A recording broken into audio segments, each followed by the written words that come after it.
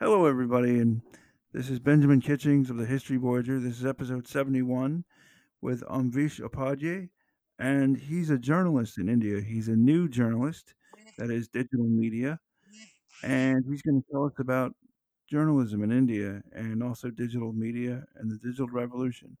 Okay, so take it away, please. So, hello, Benjamin, and thank you for inviting me as a guest in your podcast. Yes, you're welcome.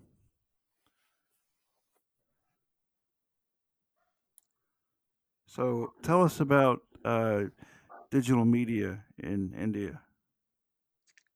So, here, I guess, when we talk about a lot of things as journalism and what's the duty of a journalist, just to tell you before I tell anything else, is that in 2015, India ranked as 136 on uh, Press Freedom Index, and in 2020, it is on 142. So, in the years when we ideally talk about the fact that we have to get higher in the ranking, we somehow got lower and lower in the ranking, and how it all happened. So when, if amid all this chaos and all this, um, what I guess say, all these bad things happening in there, when we are somehow stopped from our rights and all, digital media is something that uh, rises as a hope we can see too. We don't have censorship yet here in India on digital media, so a lot of alternatives that are credentials that are worthy enough to deliver information to you arises. We have better sources now. The best part about digital media is that you get genuineness, you get it delivered really fast to you, and it is free from any biasness. Because earlier, if you talk about traditional media setup, they are somehow backed financially by big media corporate houses, and they somehow stop you to deliver truth. So digital media is something that is a really important thing to look to and to believe.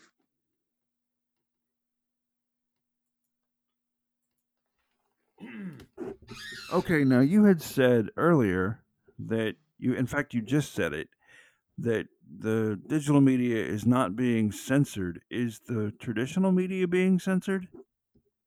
Definitely.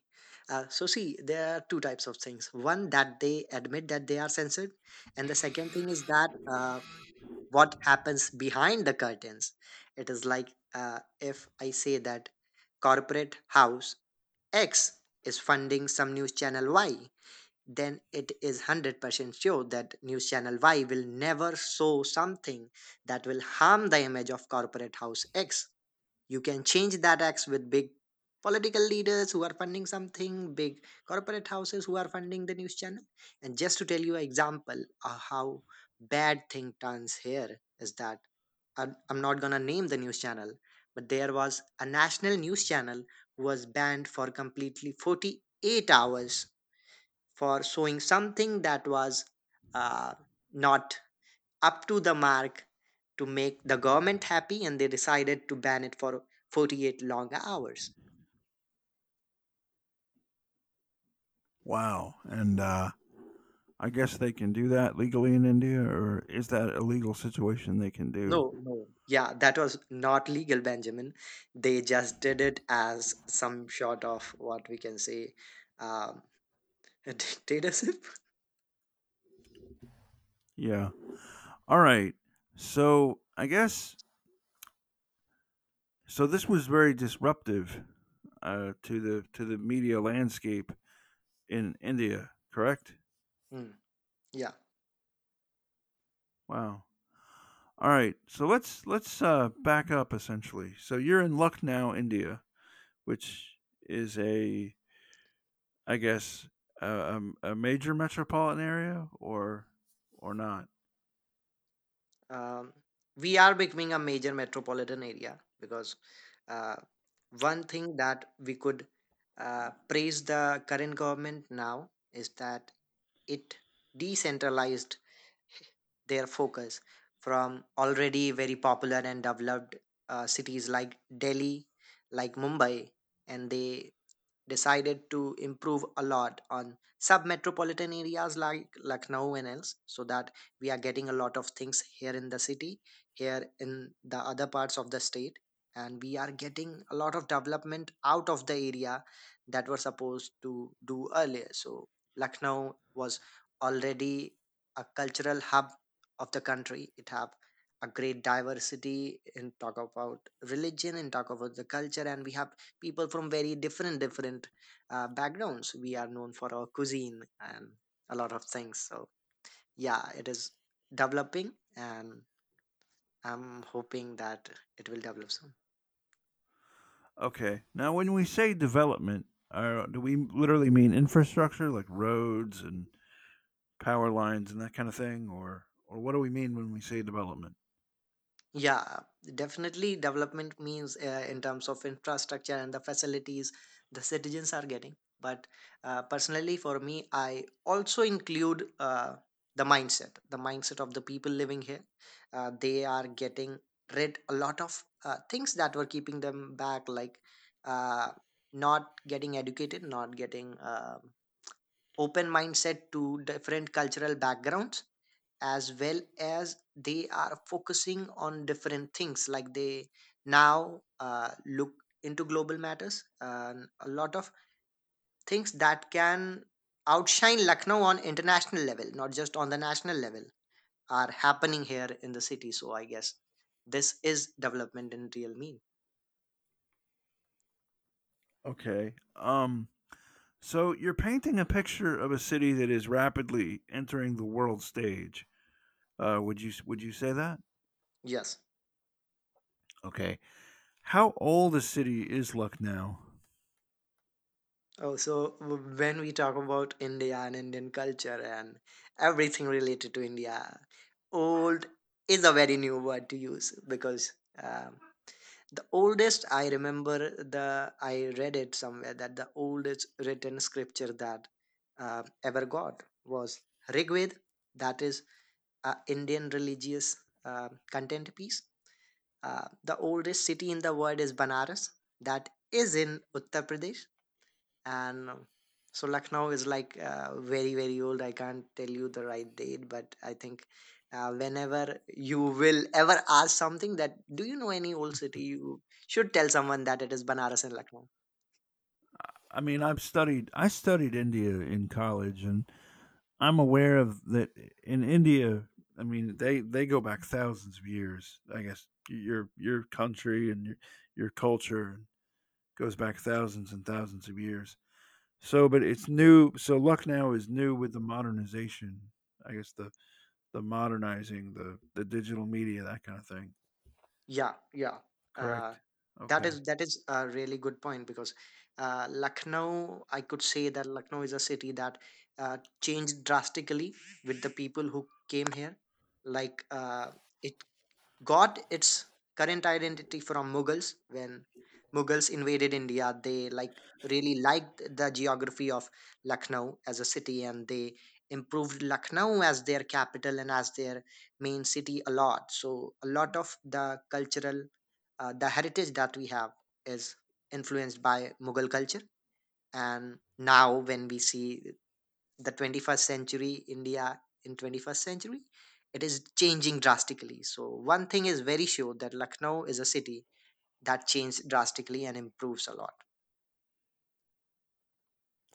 Yeah, I mean, I guess the whole world is rapidly rapidly changing, getting into this digital revolution. Could you talk about? Well, talk about that. Talk about the digital revolution in your life and in your surrounding areas, that kind of thing. So how digital revolution impacted, a lot of good ways and a lot of bad ways. It is always like balancing in both. I will start from the bad way, how it impacted badly.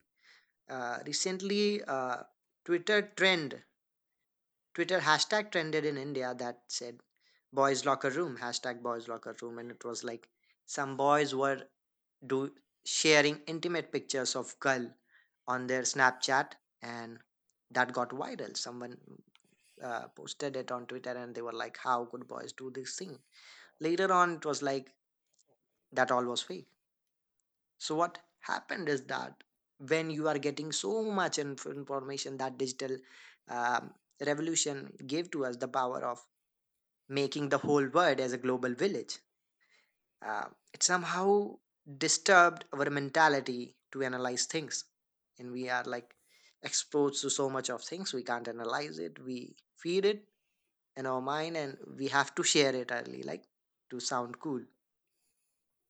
So when and now when I talk about like how to tackle it, we have a lot of things like fake news, uh, counter, and all the stuff.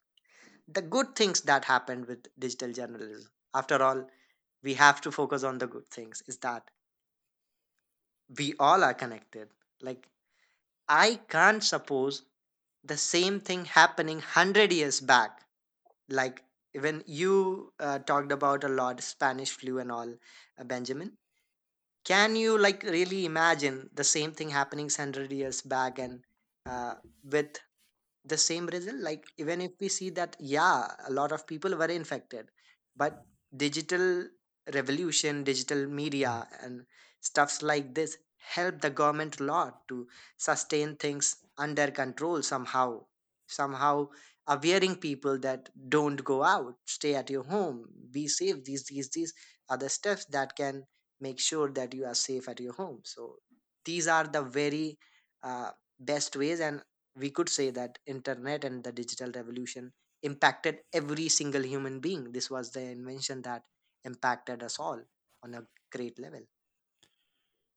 Yeah, I mean, when I did my deep dive into the Spanish flu, the thing that I really noticed was I noticed the parallels between COVID and the digital society and the Spanish flu and the industrial society. Like the leaders hadn't really thought out in either case really the social ramifications of either revolution on the people with disease.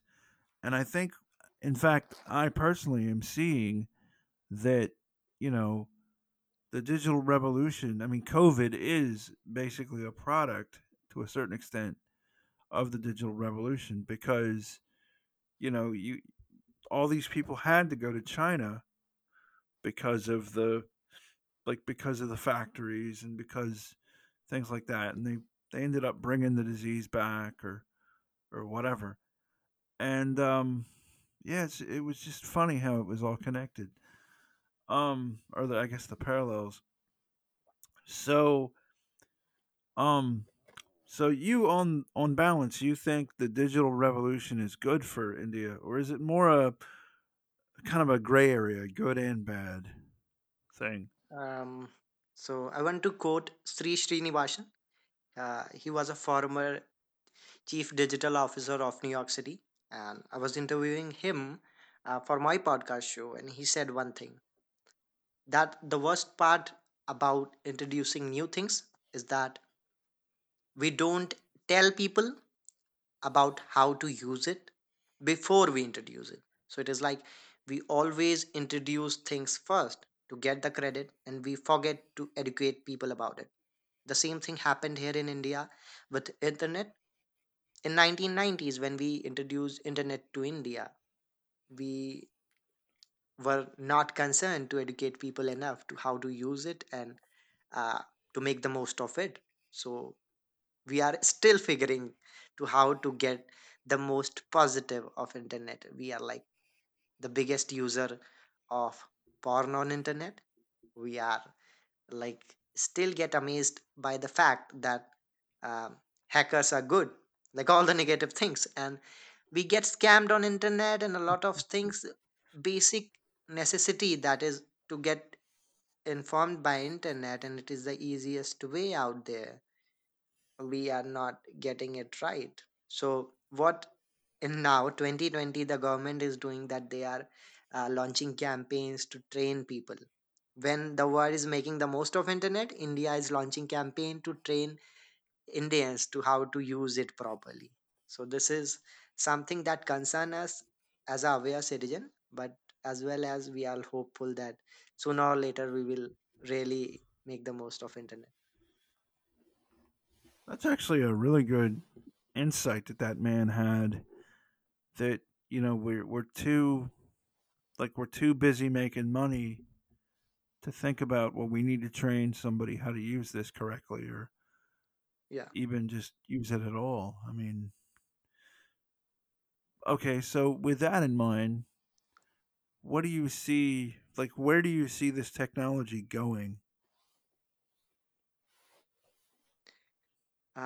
So see, right now, uh, most of the things I was reading a very deep study on inventions. So there's no doubt that internet is the most important discoveries of all time, invention of all time. And there was a data that if we see the all the invention that ever happened in human history, like from the time of discovery of wheels to now, the discovery of AI, it is like we discovered almost everything, like the 99% of things that the human mind can discover, and it's only just 1%. So how the future will be, it will be like the extension of all the discoveries that happened. We are surely going to AI, and AI will dominate uh, in all the fields. Even if I talk about my own field, journalism, how AI will be, the recent data that Facebook leaked was very crucial in how AI will work in future. It is like uh, a very customized set of advertisement as well as news, a very customized set of perspectives. So they will like disseminate the whole information, and if you are person X, I am person Y, they will feed us with exact data, the propaganda, sorry. So it will be really uh, vulnerable state for us, because we will be at the target point of every politician party, every political party, every business mind. And what to do when all things will be so customized and propagandized that you have to be very aware of.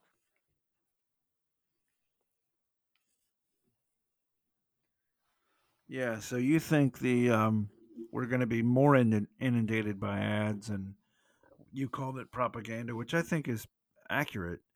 But you think we're going to be more inundated by ads and propaganda. Do you think we're going to adjust to this reality or not? We have to. Humans have the history of adapting, the survival of the fittest that Darwin said. So it will apply in the digital era as well. We have to we see how much the political leaders influence us. They uh, launch slogans that rhyme. Uh, don't you observe on a very personal level? I know that from 2016 onwards, US and India had a very similar political leadership, and the way they ran the country. So even if we see the business, how the business were doing, how the people were crying and stuff like that. Yeah, I mean, I really do. I think this country was kind of hit, kind of knocked flat by the technological revolution, and also the psychological ramifications of it. Like, I can remember as a child, um, the internet coming into our home, and at that point, it was a very localized. Like, you couldn't take it with you. Like, it was sitting. It was essentially it was on a desktop in a room. You couldn't take it with you, and now it's ubiquitous, and it's amazing. I was just telling somebody today, it's amazing how all these companies keep up with you, and they know what you want more than you do, basically. And that's very problematic, I guess, to say to say the least. But I do kind of think that the average American just really doesn't have the mindset yet to think critically about the information that they're getting and what is the agenda behind this information kind of thing.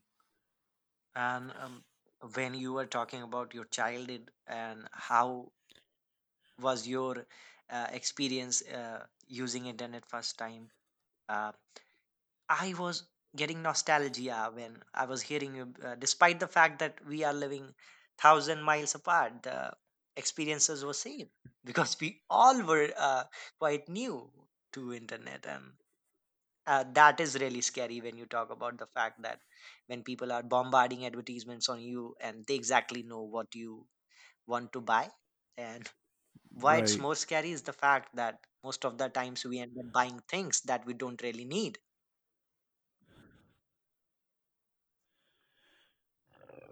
Exactly. I mean, you're exactly right. And one of the things that doing this podcast and interview, not per se the podcast, but interviewing the people that I'm totally struck by is like you and I are literally across the planet. And here we are just basically having this conversation. And I mean, I think that's going to continue. I think that's really going to pick up and continue and keep going. And I don't know if we're ready to think about the ramifications of this world where you can just have conversations with somebody across the planet like this. And thanks to technology for making it possible, I want to say a very important thing is that when I was going through the podcast that you had and some of the very initial episodes that you did discussing the similarities between Spanish flu and COVID and the real situation of COVID on ground level, you are watching all those things as an individual, as a guy who is really concerned about his future, the future of his society, the future of world. And what is the best outcome of that is the fact that when people of future will look back in history and they are looking for a real input, a real data, that episode will be a top notch. And why it is because you are just being real, you are just giving the raw, the very important insight, not a glamorized Yeah. version, not a propagandized version. And that is important. That is uh, something no one was doing earlier. Well, I mean, it's actually kind of weird. I actually know a lady. We went to college together. Who was one of the first people that realized that heart attacks were caused by COVID. Like, you could have a heart attack caused by COVID, and that changed the game. To use an American colloquialism, it really broadened out like who could have COVID and things like that. It's was really scary, at least initially. Um, so you run a podcast. Um, talk about that. Talk Mm. about how. I mean, you see it. I mean, I see it. I see this medium is this is going to be this revolution. So Mm. talk about that, running a podcast and what that's like. So, amid the thousand things that turned bad during COVID, the one great thing that happened with me was the podcast. I was getting bored in my house and I decided to do something creative. I thought I have a great network of people around me who are really good at talking, at dropping some intellectual shit. Why not have some conversation with them? And one of the first guy that I was talking with, he was like, "Why don't you post it all? It is really great information piece, and people will be really keen to watch it." And I was like, "Why not?" So I started the Omvesh show. It was a 8 episode podcast season. Uh, I was fortunate enough to interview some real legends like Dr. Lawrence M. Cross, he's an astrophysicist and even acted in some Hollywood movies. I interviewed Sri Srinivasan, who was a former New York chief digital officer.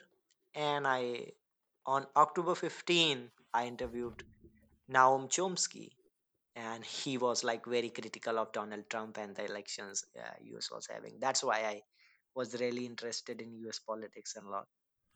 So when I was interviewing a lot of people and Yeah. getting different opinions about different things, it was like me becoming a better person, and that is uh, doing a podcast is. So a guy who run Asia's biggest film festival said the fact that, and even I believe it, is that voice technology, the voice medium, like radio and uh, are the very first ones to get improved, to evolve, and they are the very first step where the invention happened. Like when we talk about how information was delivered, the first medium that was discovered after face to face was radio and was telephone, then videos happened. So voice was always at the frontier. So when we talk about now how AI will influence, now even voice is at the frontier when we talk about Siri or Alexa. So podcast is something that we are uh, very first time we are delivering long contents of half an hour, 1.5 an hour, and long content pieces, and people are listening it. So even Joe Rogan signed $100 million deal with Spotify. No one would, if I say the same thing a decade back that we have so much of future in podcasting, no one would believe it. Even podcasting was not that serious thing a decade ago. It's crazy to me that you're sitting in India and that you know who Joe Rogan is. I mean, that's that's crazy. It's I mean, but you're right. Voice is always at the front, and I guess it's because, well, mainly it's because voice is the it's easier to carry voice in data packets than it is video, but Hmm. it's also more kind of familiar. Like people are more familiar with voice, and you can do things while you're listening to a podcast. Like you can exercise or do housework or whatever while you're listening to a podcast. So it's flexible that way. Where video is more of a commitment, Yeah, definitely. you know. Very true point, Benjamin, because I was arguing with something about what is better, video streaming or podcasting. And I was like, in future, when people are becoming multitaskers, we intend to become a person who can do multiple things at the same time. Podcasting is something that we are feeding our mind, and we are driving, we are doing our exercise and stuffs like that. Uh, it would surely help. And the second thing, the psychological factor that I always say to people is that it is like coming back to basics. It is Talk like, about the psychological. I'm sorry. Talk about the psychological thing again. You cut out there. yeah, the psychological factor I always say to people is that we are coming back to basics. We peoples, we humans are a very creative creature. We always want our imagination to fly high in the sky. And somehow, when we see something as a video in video form, it binds our limit. It bound us to the screen and to the prefixed uh, video that we see, to the prefix graphics that we see. If we are seeing a red, sorry, if we are seeing a brown horse, it is a brown horse, nothing else. We can't imagine it as a unicorn, we can't imagine anything else. But when we are talking about podcasting, when we are listening a science thriller on a podcast episode, when we are listening to people talking, it is like I myself talking to someone else. It is very intimate moment of intellectualism that I want to say. The imagination that we have, a real conversation with ourselves. Podcast is something like that. Yeah. That's right on. Okay. What do you hope for India's future? I hope the best, and nothing else. Just to explain it a bit, I hope for a better leadership that could unite India, because the whole concept of India was always about the Republic of India, nothing else. I hope for a better education, because currently we are just focusing on the texts, on the books, and not on the applicability of all these theories that we are reading for years and years and years. So I guess we should look forward to a more practical approach of learning. And the third and the last thing is that we always had the culture of welcoming people. There's a line in Hindi that means, that is Atithi Devo Bhava, that translate in English as guests are our gods. So we Indians always like to welcome people, and I like a lot of what can say, transformation. Sorry, I don't get the particular word. A lot of exchange of culture, a lot of exchange of knowledge Yeah, should happen between the the world and India. These three things, yes. yeah, that's right. So, can you talk to me a minute about why the Indian government decided to change the press freedom from to make it more restrictive? Like, what was the reason? I guess it is. It is a very personal. It would turn into a very personal opinion, but still, I would prefer to say it is that uh, it is like they love to be in power, and to be in power, you have to dissolute the questions arising at a very ground level. So Okay.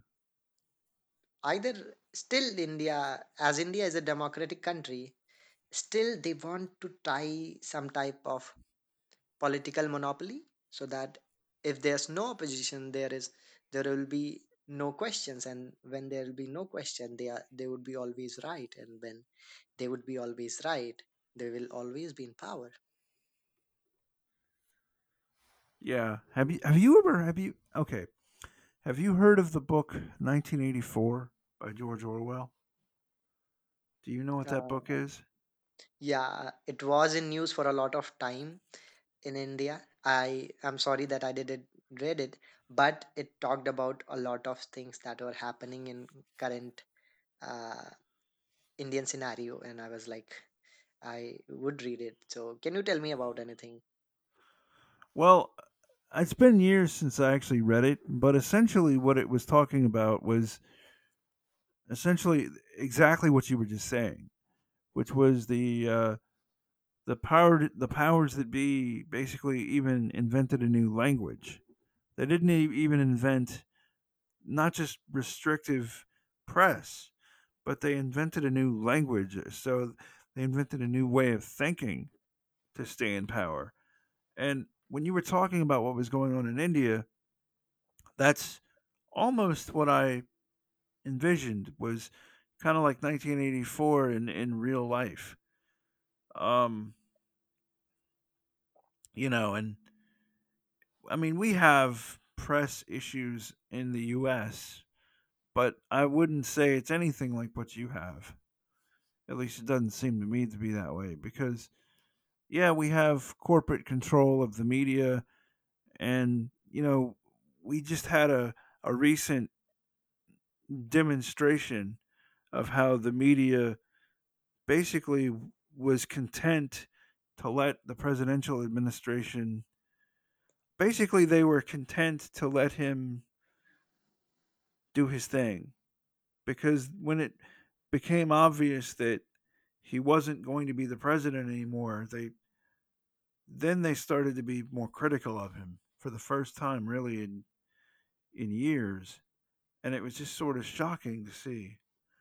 Uh, Shocking isn't the right word. Startling or whatever. But the relationship between big business and the media, and the relationship they have with the government. is, I guess, a delicate dance, and I guess we people are kind of caught in the middle of it all over the world. Um, can you tell me about the Indian system of government? Uh, yeah, sure, Benjamin. But before saying that, I want to uh, add two things. What you were saying in your answer was that, yes, true. 1984, what was mentioned in 1984, as you said, is that they introduced a new language. They changed nothing, but they introduced a new language that somehow favored the people who were in power. And that is very true what is happening today. Now, something else was that when we talk about America, America is a capitalist country, and for people living in US, it is mostly like the corporate houses control a lot, sometimes even more the politicians.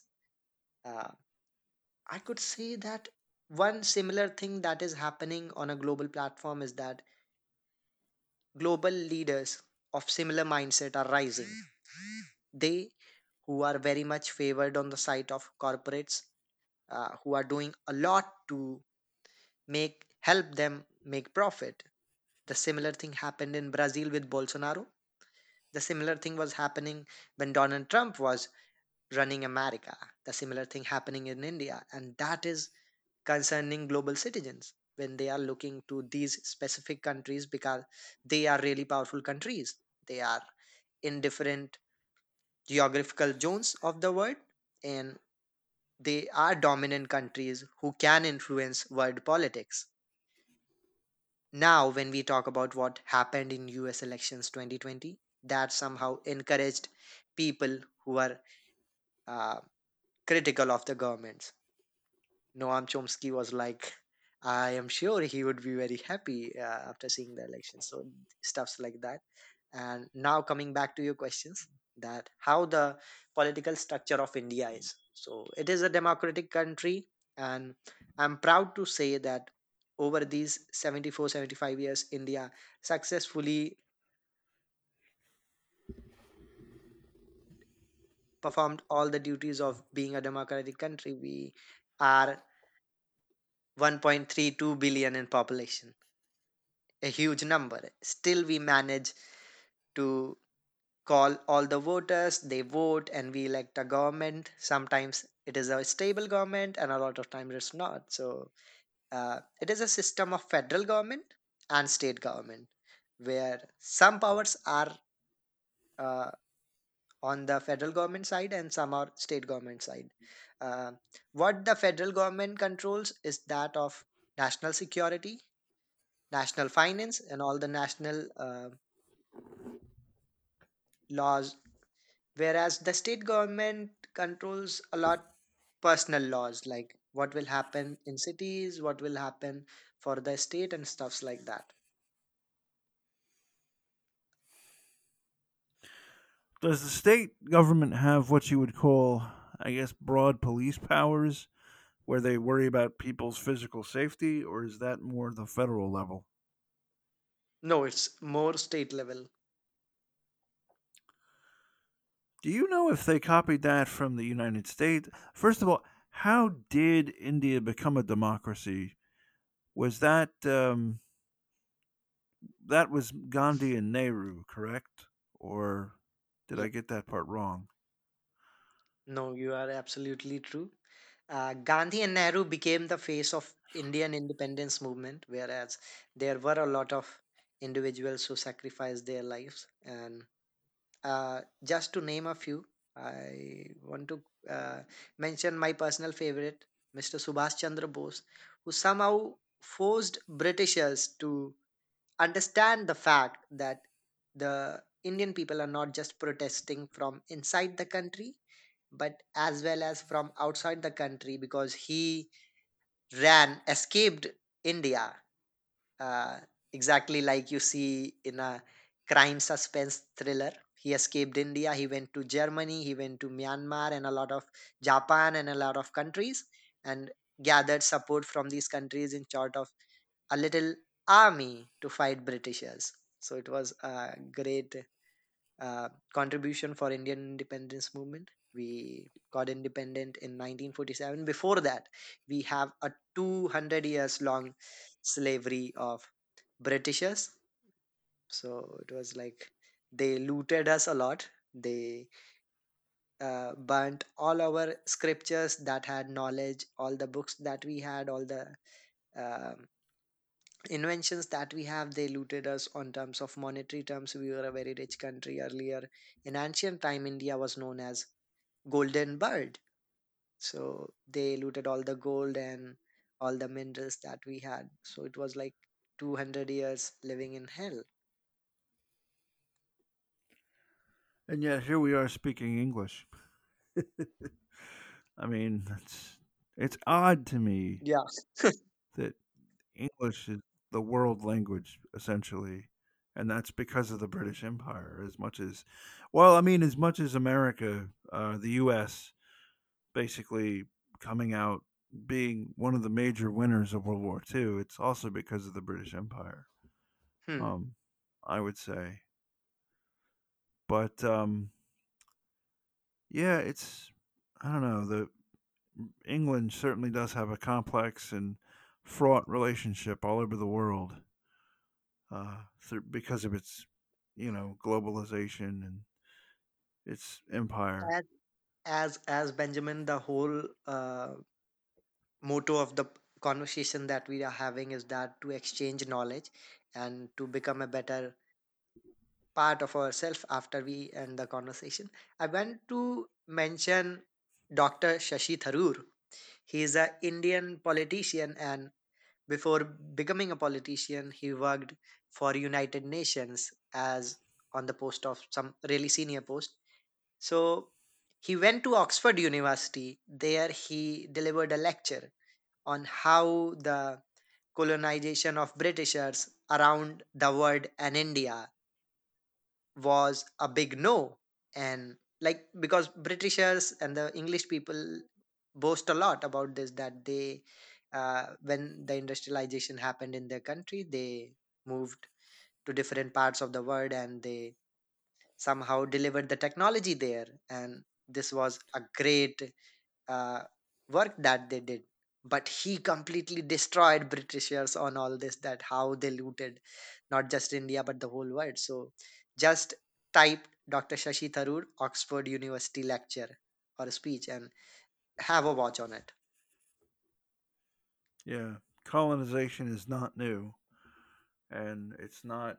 I mean, it has a fraught, history all over the world. I mean, I've studied when I was taking my master's, and even before that, I'd studied colonization all over the world. And I think in this country, we're dealing with some of the legacy of some of our own colonization. And I think a lot of people in this country would rather we ignore it. But I say you're going to ignore that at your peril, basically, because you know, I mean, you have to know, you have to learn what you did in the world or what was done in your name. Maybe you didn't do it, but it's being done in your name. Yeah, we You have know, to study history so that we don't repeat it. and exactly, there's a famous quote: "History doesn't always repeat, but it rhymes." And that Mm. quote has been attributed to all sorts of thinkers. And but so is there anything you'd like to say into the internet before we wrap this up? So there is always internet is like a double blade sword because it can hurt you both ways. So you have to use it wisely in terms of how rapidly it's changing. We could just hope for the best. And being a journalist, I say that people don't get scared of using it, because we can, if we are using it wisely, we can contribute to the world a lot. We can uh, make a great difference, because a guy like me who is sitting in a very small part of India, is doing a conversation on world politics with Naum Chomsky. That is a great thing that the technology and the internet offered us. So that is something very should be used very precisely, and that is it. Yeah. Yeah, this as remarkable as the internet is, it's also not really a toy, even though it's conceived of as a toy. All right. Well, with that in mind, if you wouldn't mind staying on the line for just a second longer, I'd like to say to everybody, I'm having a great day, and I hope you are too. And thank you. Thank you very much.